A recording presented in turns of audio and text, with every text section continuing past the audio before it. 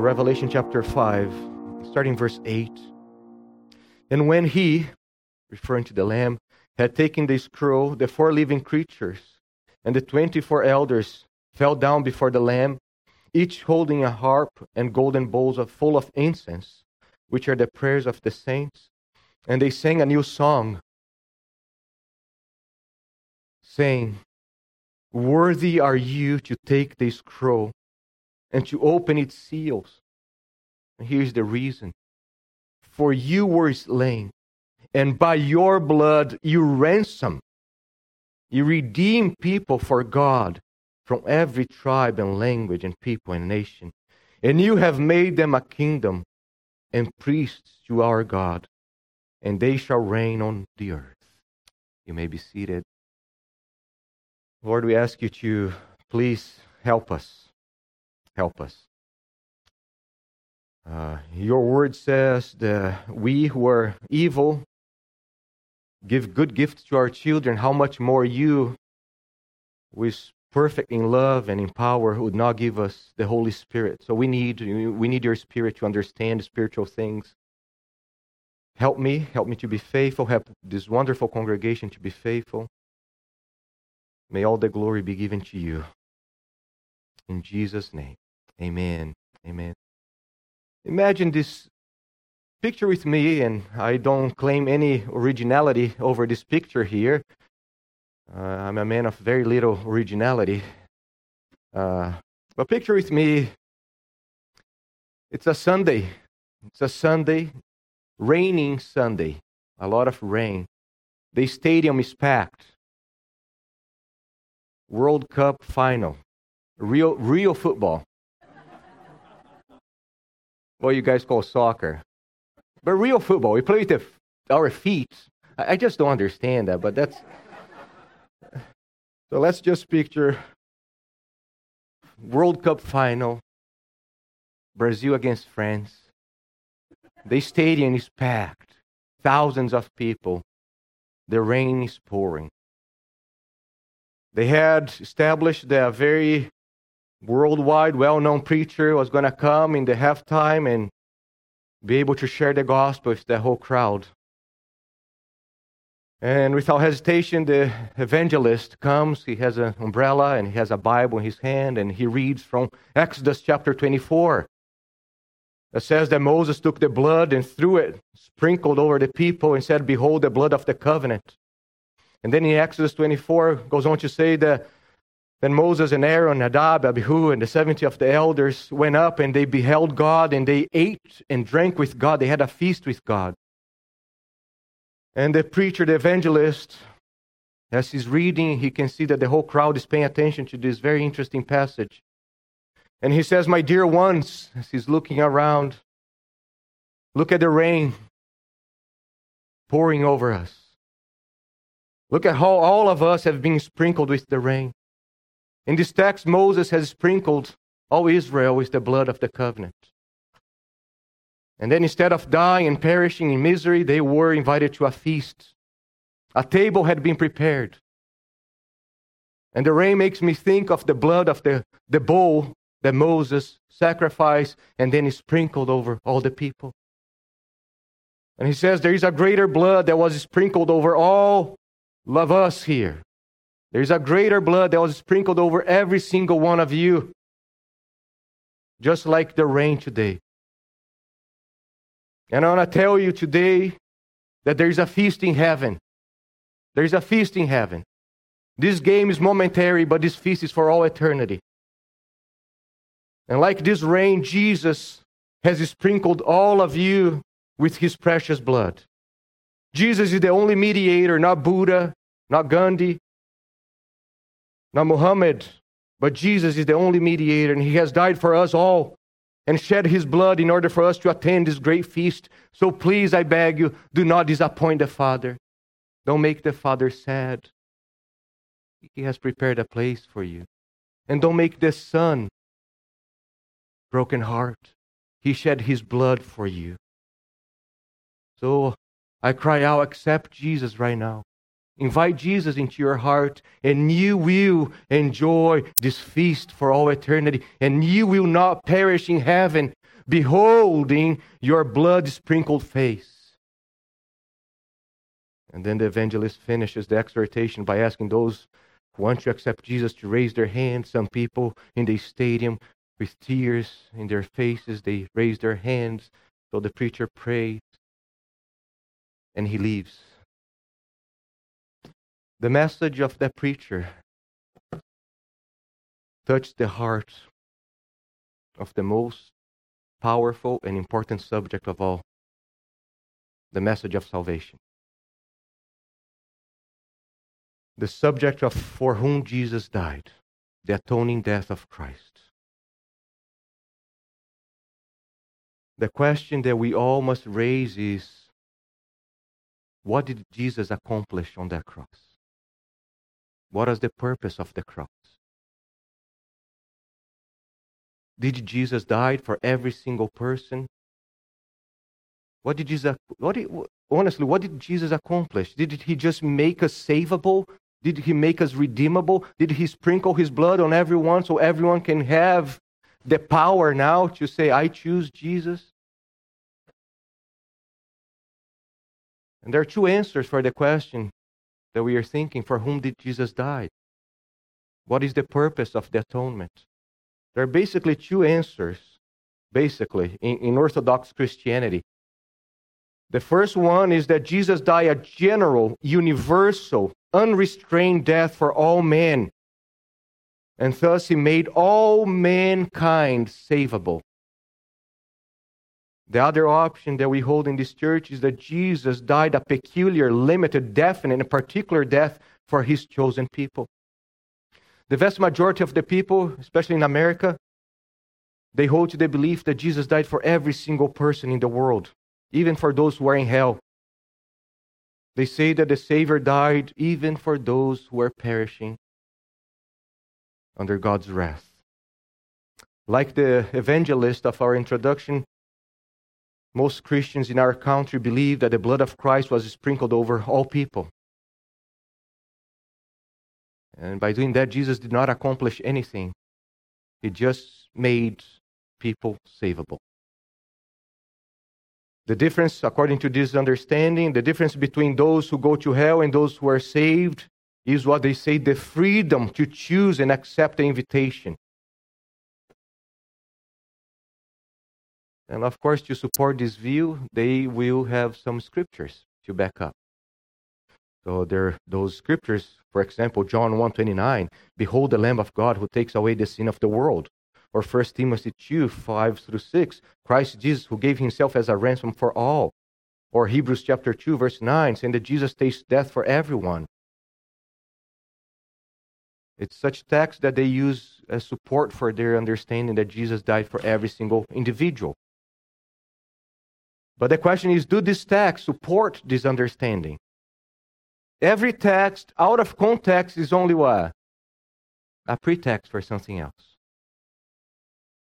And we must always keep a text in its context, and not only in its immediate context, but in the whole context of the Bible, because the Bible is one book.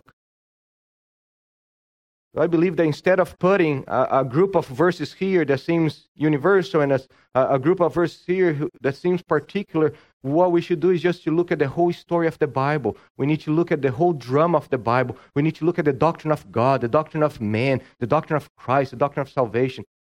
There's never a doctrine that can be formed apart from the whole of the Scriptures. And today, as we continue our journey here through the L, as we are talking about what it means for us to be reformed, and we saw the solas, now we are walking through the 5 points of the doctrines of grace.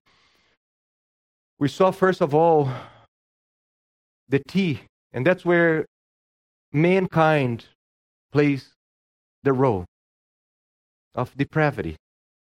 Sin has contaminated us, infected us in such a way that no one seeks God. No one is powerful enough to save himself. And you saw that's the bad news. The good news is good news because there is bad news. Amen? There's never good news apart from bad news. And the bad news is that man is, as Jesus says, it's impossible with man. But the good news is that we have a God, a triune God, who is merciful and mighty. He's powerful to accomplish what we cannot, and He's merciful to provide that for sinners. So we saw that as you understand the T of total depravity, our only hope is the U of unconditional election. We need a God who is merciful enough to choose people to be saved because we don't deserve by nature. We need a God who will do something for us and in us. And the first thing that God does is for us by choosing some to be saved. Nobody deserves heaven. Nobody deserves heaven. Everyone deserves hell. That's the bad news. So we study the doctrine of sovereign election, unconditional election, predestination. And it's beautiful. It's powerful. But election and predestination, they don't stand alone. Predestination and election, they cannot save anyone. Amen? In theology, there is something called the order salutis, the order of salvation. Especially in Romans chapter 8, you can see Paul talks about those who are predestined, called, justified, sanctified, glorified. There's an order in the process. And the first step in this order of salvation, you can say that's election, predestination. But it's not enough for the Father to have just chosen some. We need something else. We need redemption. We need atonement. We need salvation. We need propitiation. And that's the work of Jesus Christ. We need a Savior. And that's what Jesus does for us. And that's where we are. As we stand here at the L, right in the middle of this acronym, we come to the, I believe, the most glorious subject of all, the salvation of our souls.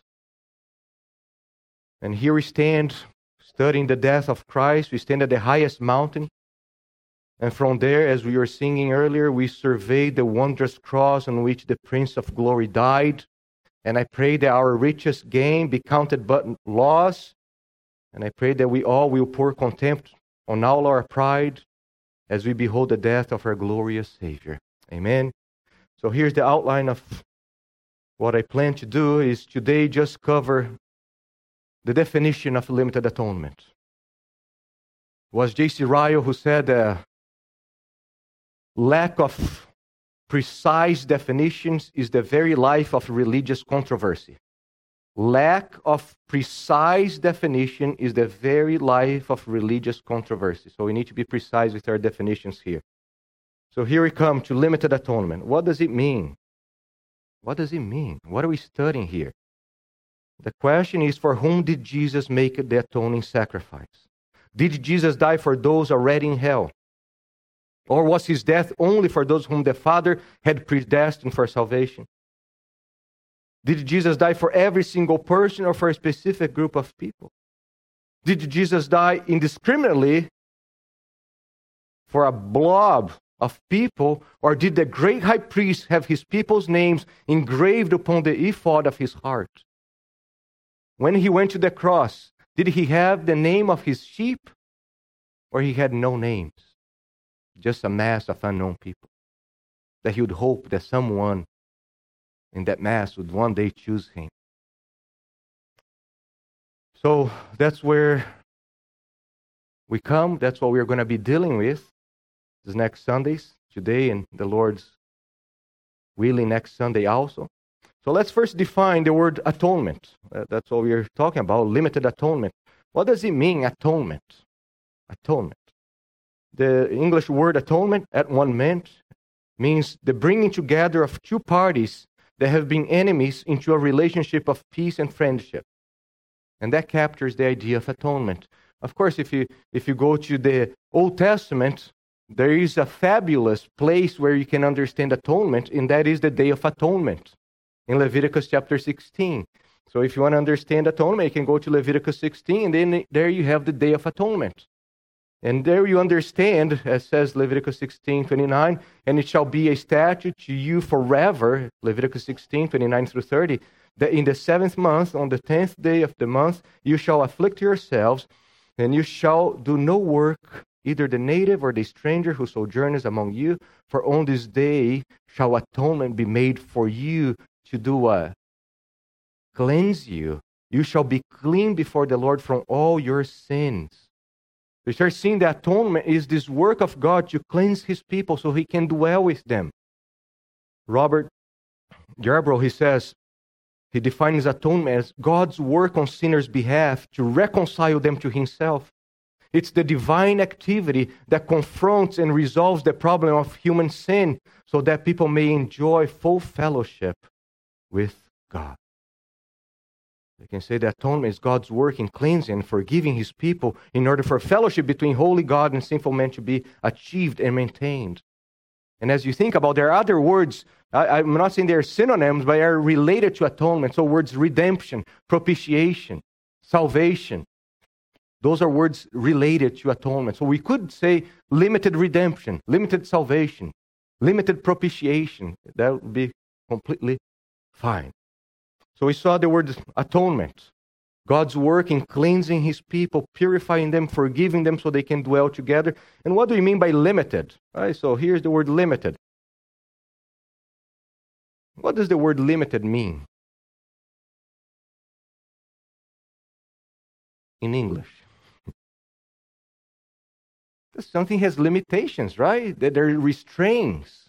That's what, there are restrictions surrounding something.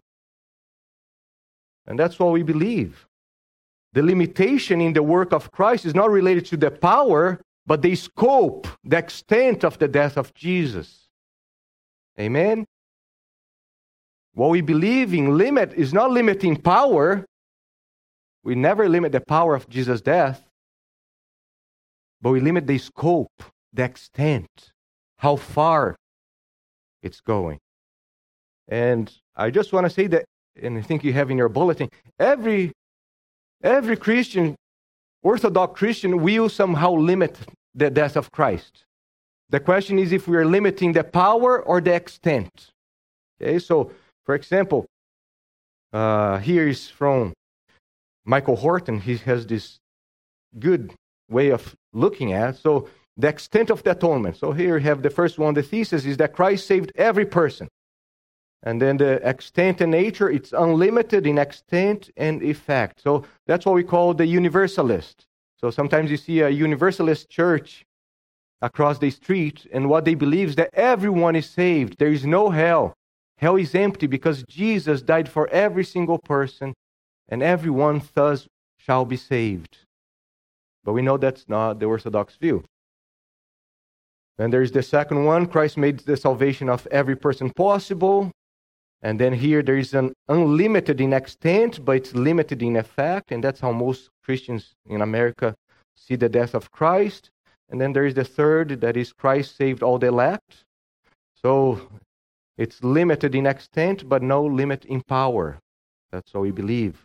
So just so you can understand a little bit of what we are dealing here, the first group is called Universalists.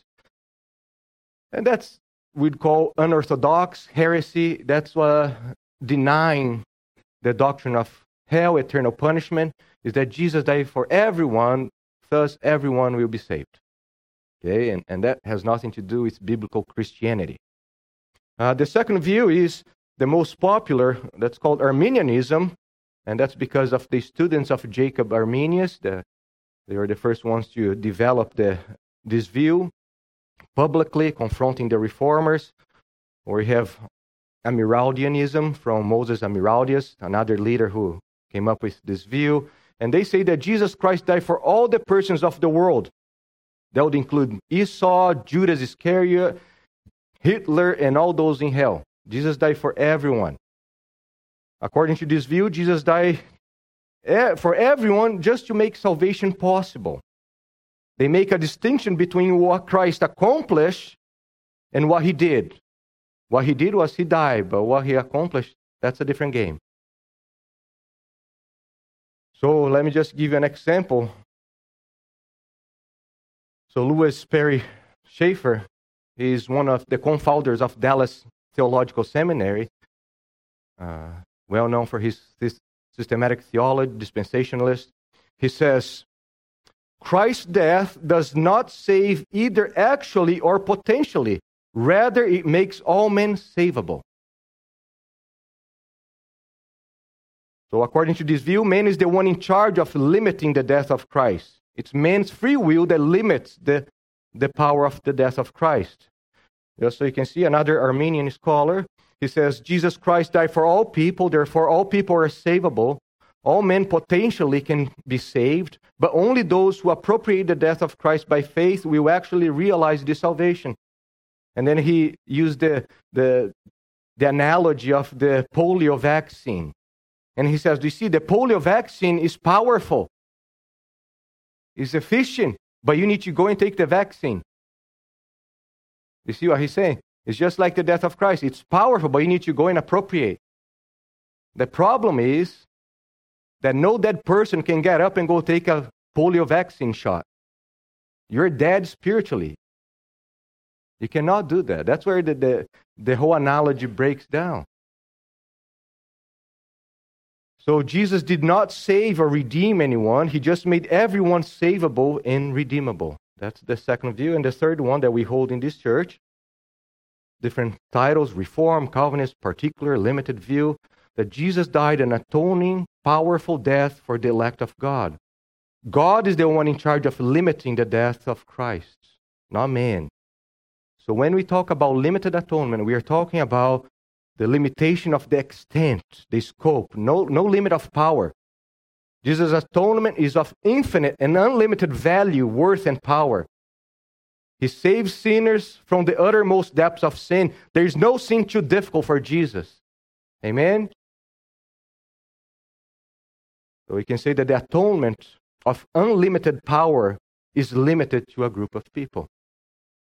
So when you're dealing with the death of Christ, we will always have this to make a choice between the quality and the quantity.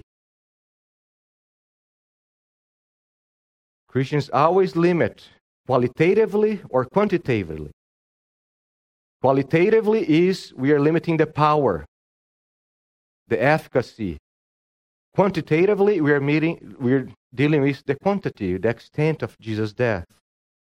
And the extent is always related to the intent. Amen? The extent of Jesus' death is always connected to the intent. That's why it's so important to know, what did Jesus accomplish in his death? Did he truly bring forgiveness of sins? Did he truly save?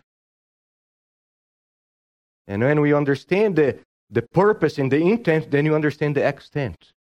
Because if he truly died to save people, like we read in Revelation 5:9, to redeem a people for himself,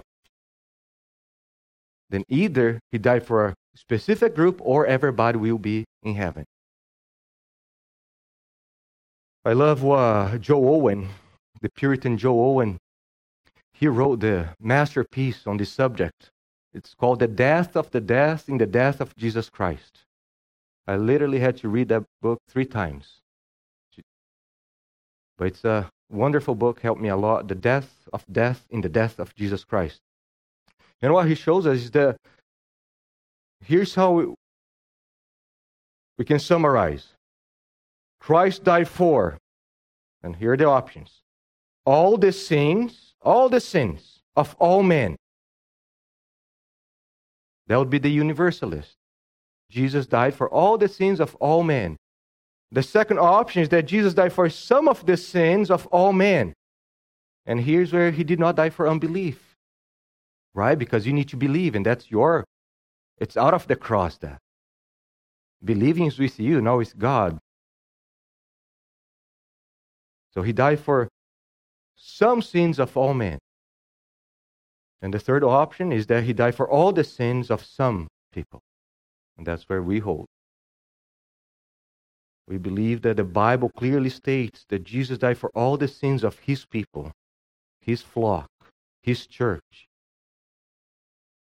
So the doctrine of limited atonement affirms and declares that Jesus Christ, in dying, he bore the sins of his people, his church, enduring all the punishment that was ours Jesus gained by his meritorious death forgiveness, righteousness, sanctification, and eternal glory for a large and definite number of people, all of whom he knew, foreknew, and he was joined before the foundation of the world. That's what the Bible teaches, we believe. Of course, there are some objections, right? So, what are some of the objections to the doctrine of limited atonement? We love singing the hymns of Charles and John Wesley.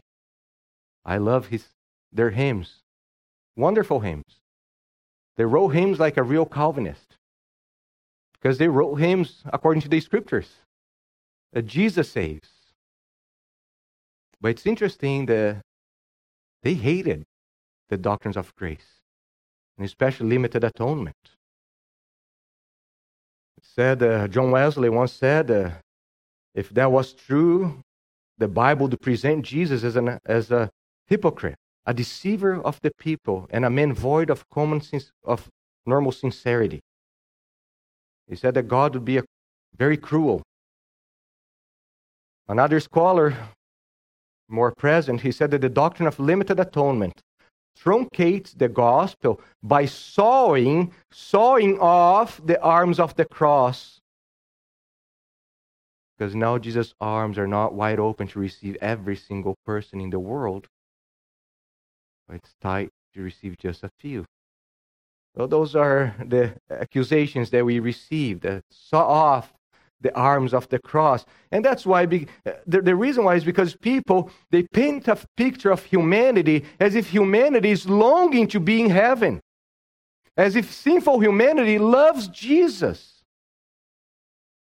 They have this idea, this picture that all these people who are perishing in hell, actually, they love Jesus.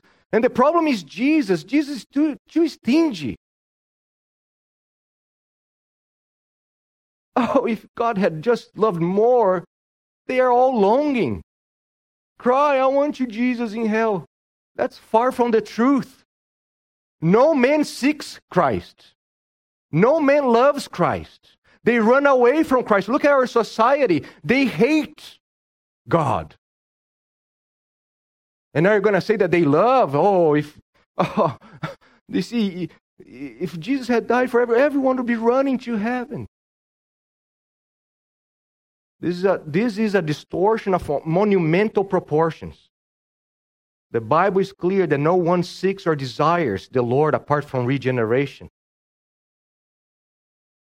The whole idea that people are in hell crying and weeping because they wanted to be saved, but Jesus was stingy and miserly in his death is ridiculous, completely unbiblical.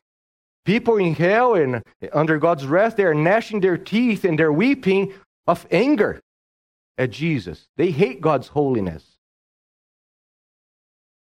All right, how about unbelief? All right, you ask people, man, do you believe that Jesus died for all the sins? Oh yes, Jesus died for all the sins.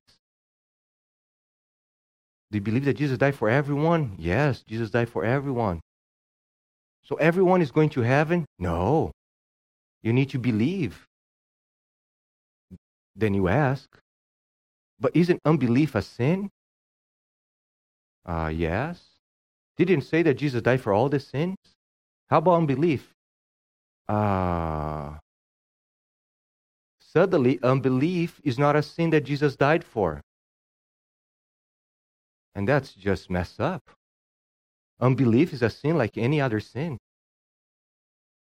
And unbelief was paid by Christ on the cross. That's why we believe, because he forgave us. And in time, we receive the faith that God gives us as a gift.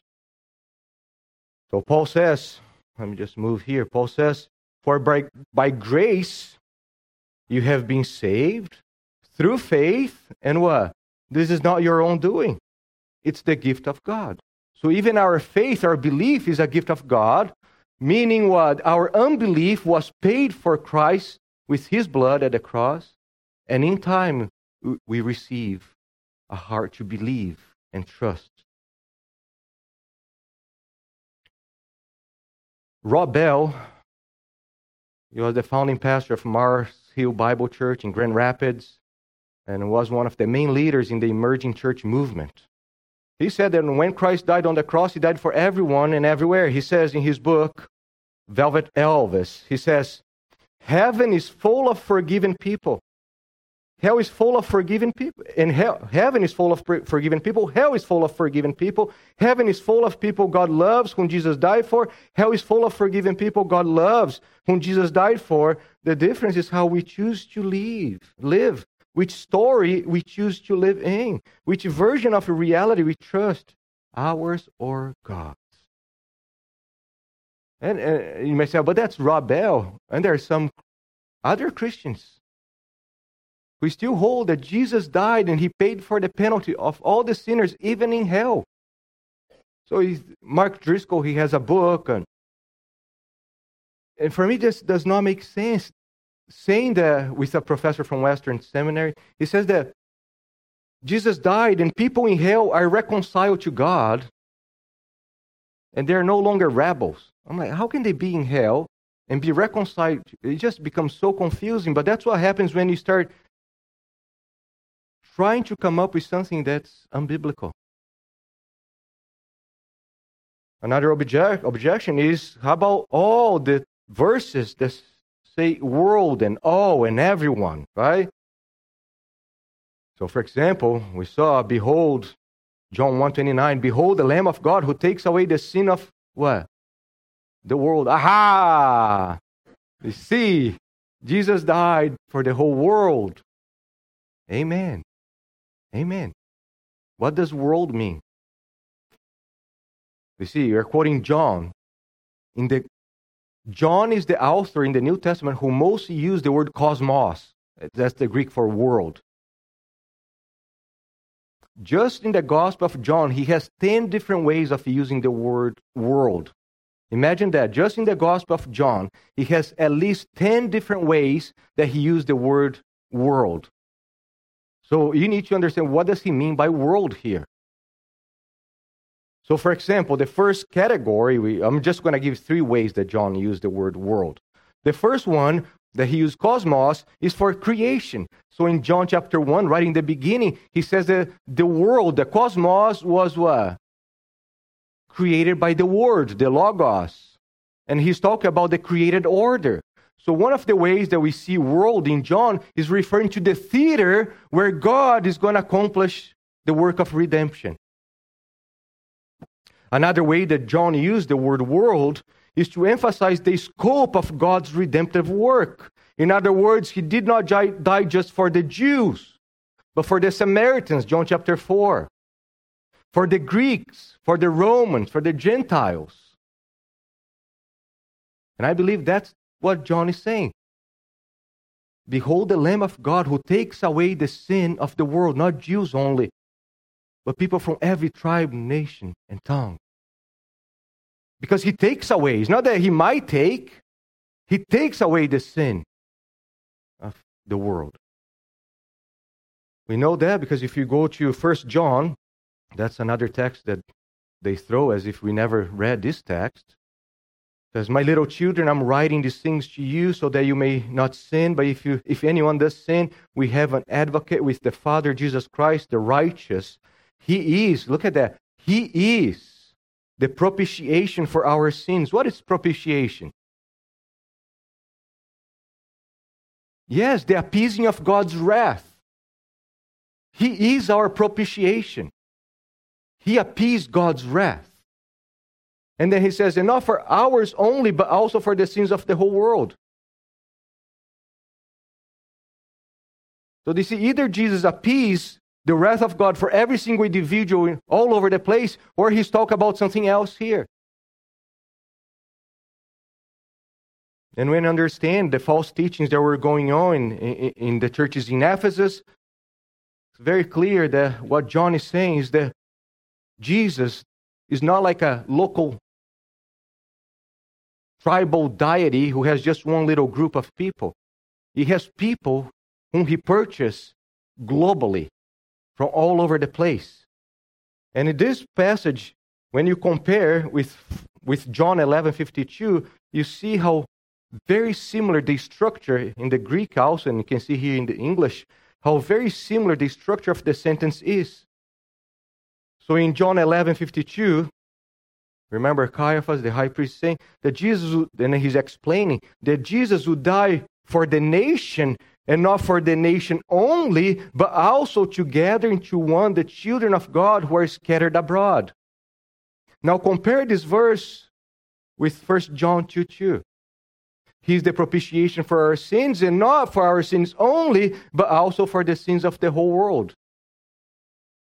Implying not just our tribe here, but the sheep of God scattered abroad. That's what we saw in Revelation 5:9-10.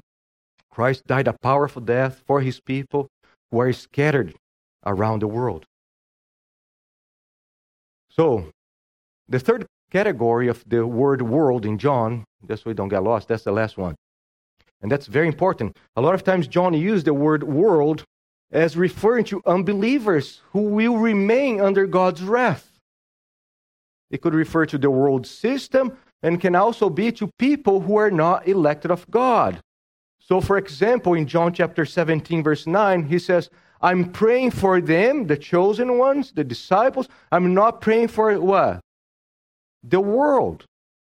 But for those whom you have given me, for they are yours. So, brothers and sisters, if Jesus is not praying for this world here, he cannot be dying for the same world. Amen? Because his office of high priest is one and we cannot divide. How about the word all?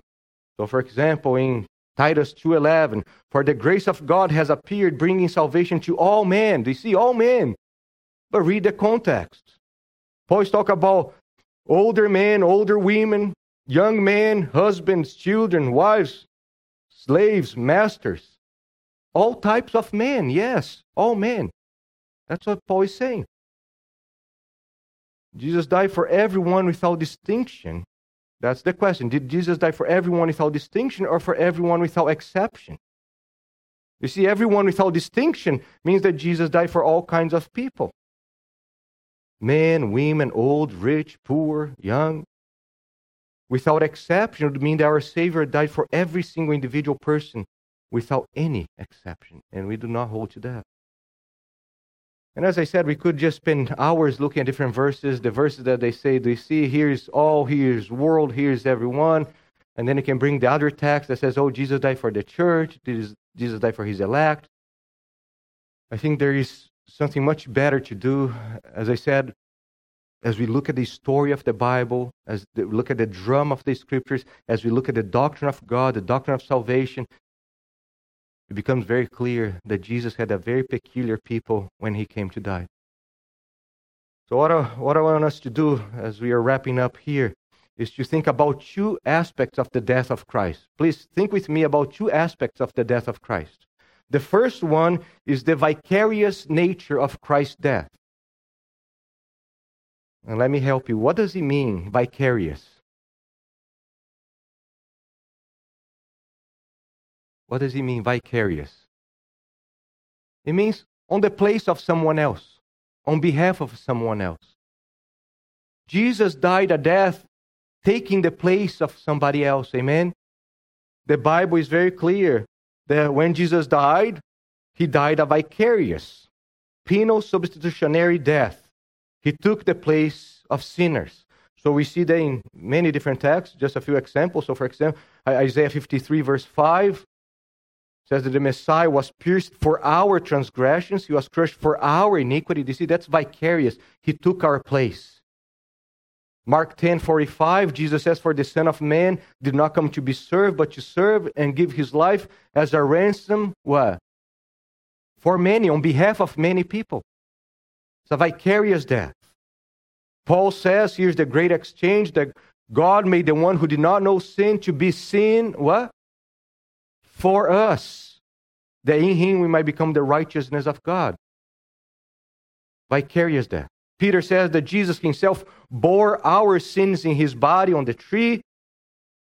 So Jesus, fulfilling the sacrifice of the Old Testament, all those types, he dies in the place of his people. So keep that in mind, the vicarious nature. Now let's behold the victorious nature of Christ's death. It's not only a vicarious death, but it's a victorious death. Amen? Jesus died not only on behalf of people, vicarious, but also a triumphant, all-conquering death. And we know that because the New Testament tells us that when Jesus died, he defeated Satan. The power of darkness is under his domain. Satan is his. So we read, now is the judgment, John 12:11. Now is the judgment of this world. Look at that. Now will the ruler of this world be cast out as he's dying. Colossians 2. He disarmed the rulers, authorities, and put them to open shame by triumphing over them in Christ on the cross. Or Hebrews 2:14, since therefore the children share in the flesh and blood, he himself likewise partook of the same things, that through death he might destroy the one who has the power of death. So Jesus in his death, he bound a strong man and he plundered him. He took his goods out of his hands. And we are living examples of that. Amen? His victory over the kingdom of darkness, taking us who once were captives to Satan, now to be servants of the Holy God. But not only that, I also accomplished something else. Jesus' death brought forgiveness of sins. So it's the same clarity that the Bible describes the victory of Jesus over Satan through his death. It also describes the forgiveness of sins that our Lord accomplished as he died on the cross. So for example, in Ephesians 1:7, in him we have what? Redemption through his blood, the forgiveness of our trespass. He accomplished forgiveness. Titus 2 talks about Jesus, the Savior Jesus Christ, who gave himself for us to redeem us from all lawlessness and purify for himself a people for his own possession who are zealous for good works. 1 John 4:10 and 11. And this is love, not that we have loved God, but that he loved us and sent his Son to be propitiation for our sins. Beloved, if God so loved us, we also ought to love one another. He is our propitiation. He appeased God's wrath for us. Or Matthew 26.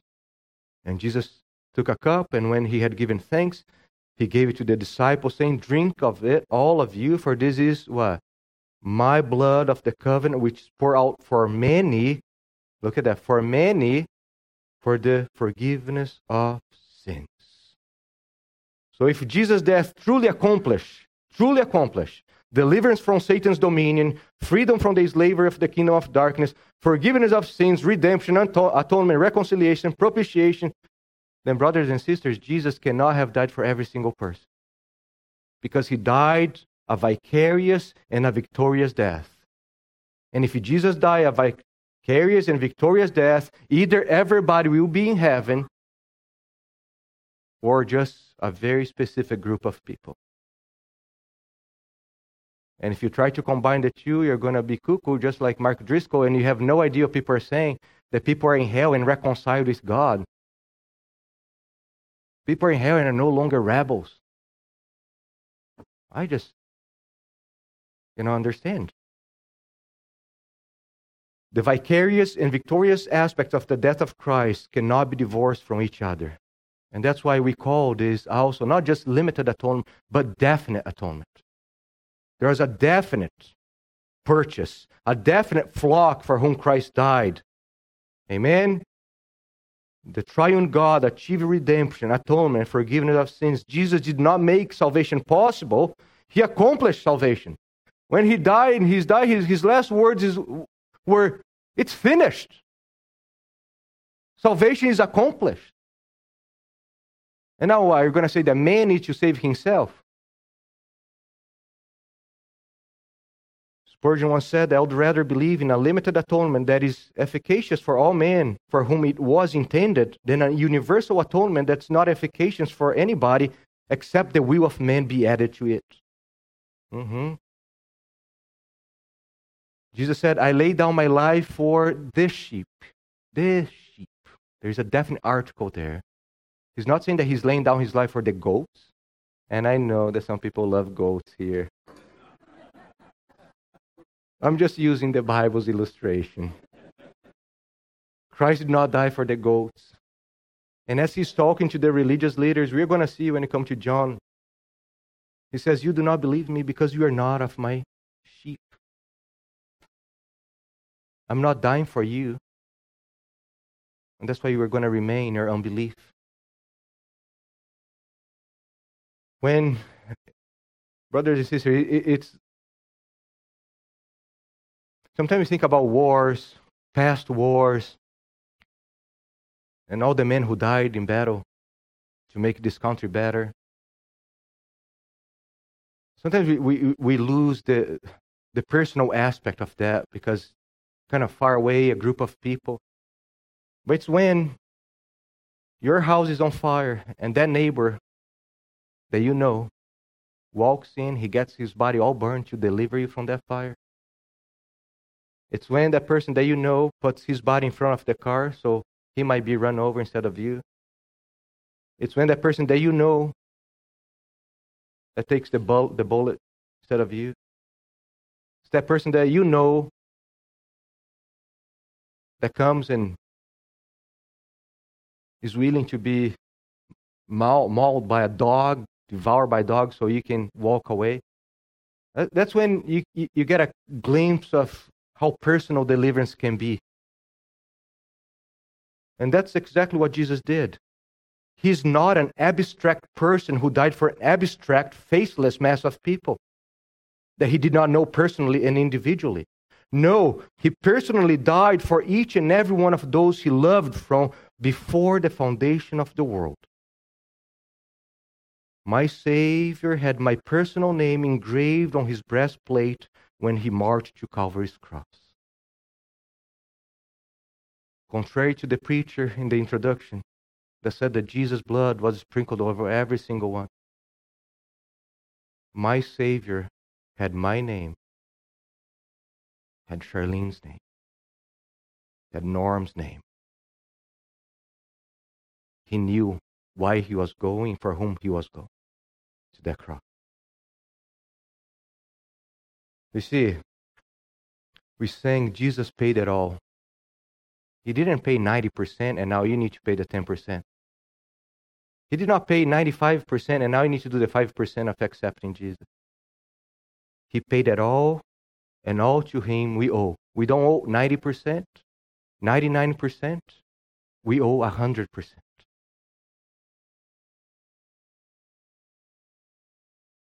So ultimately, what we are dealing here, when you talk about the extent of the atonement, we are dealing, if our Savior is a Savior who saves, if the cross of Christ is truly effective to accomplish what had the purpose to do. You see, those are not just questions for people in the academic context. That's a question for all of us. We are dealing with the glory of God in the face of Christ. And praise God that in Jesus Christ, we have a Savior who saves, a cross that accomplishes and secures the promise of the new covenant, and in him we have redemption that never fails. Amen. We have a Savior who knows us by name. When he died, he had each one of his rebels in his hand, because he knew that they were going to become his slaves. Father, we bow before you, and with our faces to the dust, we declare that Christ paid it all. All to him we owe.